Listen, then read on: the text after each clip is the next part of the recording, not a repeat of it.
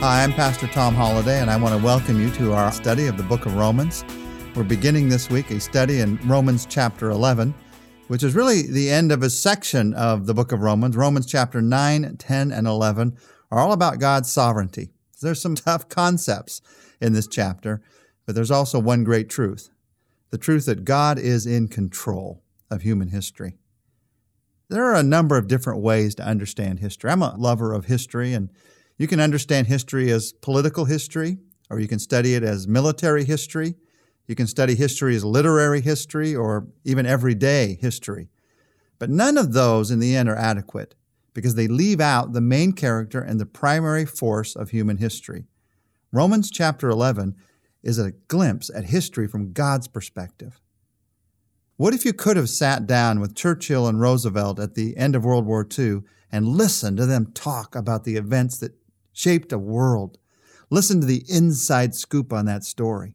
Well, this chapter, Romans chapter 11, is like sitting down with God to get his viewpoint on world history. And his viewpoint is this: God isn't finished. One of the questions in this chapter, Romans 11, is what is the filter through which you look at history? And it's a reminder in this chapter to look at history through the filter of God's sovereignty, his hand at work in the history of man, the fact that God is in control. All of history really is his story. And Romans 11 is about God's work in history. You see God's plan for people working all through history. It's about God's work in nations. In fact, I just want to warn you from the beginning. If you apply much of what we're going to look at in this chapter to individuals, it doesn't make any sense. This is a sweeping look. Whole nations are talked about as rejecting him or accepting him. Each of us is still individually accountable, but God also tells us in this chapter that there is something that happens in nations that's important. And we see how he deals with the nations of the Jews and the Gentiles in Romans 11. Romans 11 is not only about God's work in history and in nations, it's also about God's work in you. Several times in this chapter, Paul notes that he is saying this for the benefit of you. He doesn't want us just to understand. He wants us to be changed by what we understand. And in this look at God's work in human history, Paul begins the chapter with a question. The question is, did God reject his people? His people, the nation of Israel, such a small country, but it's not about just that piece of geography. It's about a people, the people that God has chosen for his purposes. And Paul begins this chapter by asking, did God reject his people? And the answer is immediate, no. Paul reminds us in these verses that the present lack of faith in the people of Israel is not total and it's not final. In fact, he shares three quick proofs that God has not rejected his people. First of all, he says in verse 1, I am an Israelite. By no means, he says, has God rejected his people. I am an Israelite myself, a descendant of Abraham from the tribe of Benjamin. The one who is writing these very words has come to faith in God through Jesus Christ. So Paul is saying right there you have proof there's not total rejection. Here's one at least who has not rejected God's offer of faith through Jesus Christ. And then he offers a second quick proof. Second proof is a reminder of something in the Old Testament. He says, remember the story of Elijah.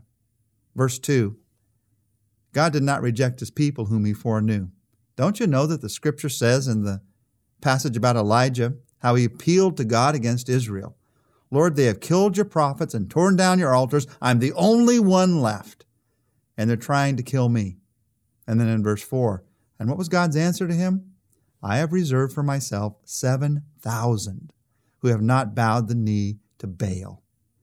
Now, Baal, you probably remember, is the false god that they worshiped back then, an idol whom they felt would make life work out exactly as they wanted. And that's what an idol is. An idol is simply a god whom you think you can control, will make life work out the way you want it to work out. We've got lots of idols today. They're not stone statues that we have on a mantle. They're popularity or money or power. And Elijah felt like everyone in Israel was following an idol except him. And God said, no, there are 7,000. There's 7,000 left who are still faithful to me. When Elijah thought none, God said there are 7,000, which is a reminder that God is doing much more in this world than you think, than you can see. Anytime you think God isn't doing anything, remember Elijah. And remember the fact that God is at work.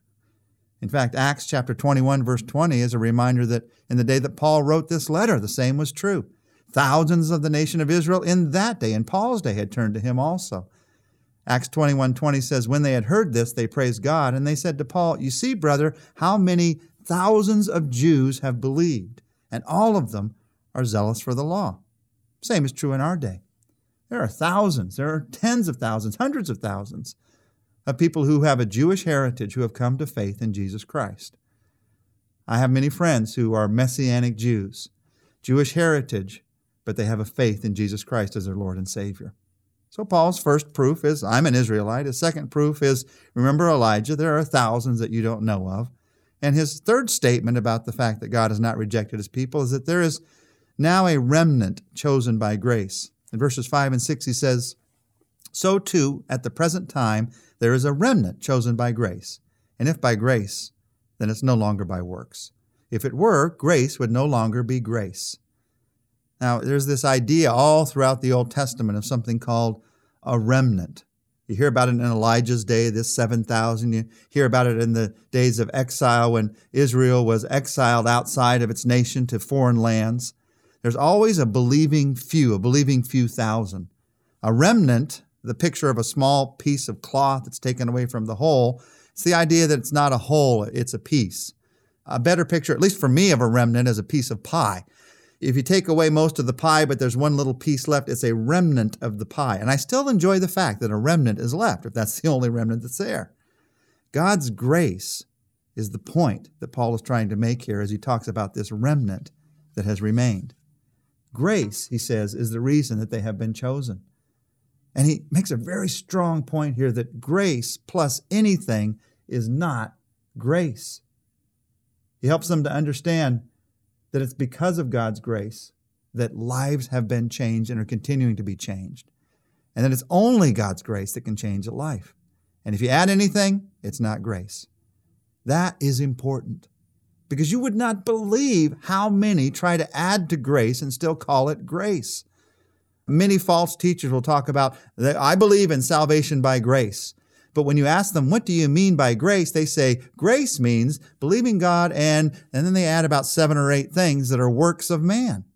What do you mean by faith, you ask? Faith means that you believe in Jesus Christ by, and then they add 7 or 8 things that we have to do in order to earn our way to heaven. Grace has to remain pure. You take a glass of crystal pure water and you add 1 drop of cyanide. Trust me, it changes the water. No matter how much someone assures you that it doesn't.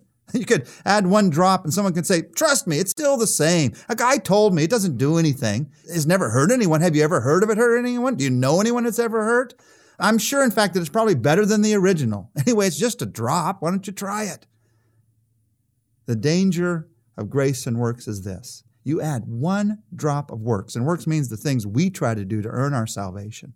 You add 1 drop of works to grace, it is no longer grace. Grace has to remain pure because God deals with all of us the same, and the same is by grace. We don't have a relationship with God based on our works, the things that we've done. Oh, He has works for us to do. He has things for us to do after we get to know Him, but that's not what you build your relationship with God on. We have a relationship with God that's built on His grace. And so, as we end this look at the first few verses in Romans chapter 11, let's just thank God. Let's spend a few minutes in prayer thanking Him for His grace. Right now, in this moment between you and God, say, God, thank you that you have pure grace towards me. There's nothing I have to do to earn it. There's nothing I can do to earn it. And so right now, I rest in that truth. I accept your grace for this day. I am grateful for your grace on this day. And I pray for the opportunity to share your grace this day with someone else. Lord, forgive me for those times when I try to earn what can only be a gift, your gift of grace. I'm grateful for your love for me. In Jesus' name, amen. Tomorrow we'll be looking together at Romans chapter 11, verses 7 to 15.